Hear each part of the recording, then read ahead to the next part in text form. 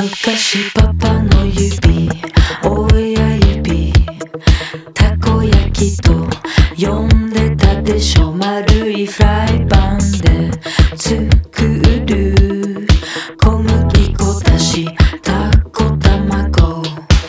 たこ焼きはたこ焼きのそういうフライパンの丸い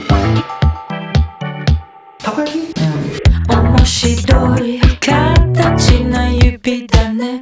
丸い指だからそれでたこ焼き。面白い形な指だね。丸い指だからそれでたこ焼き。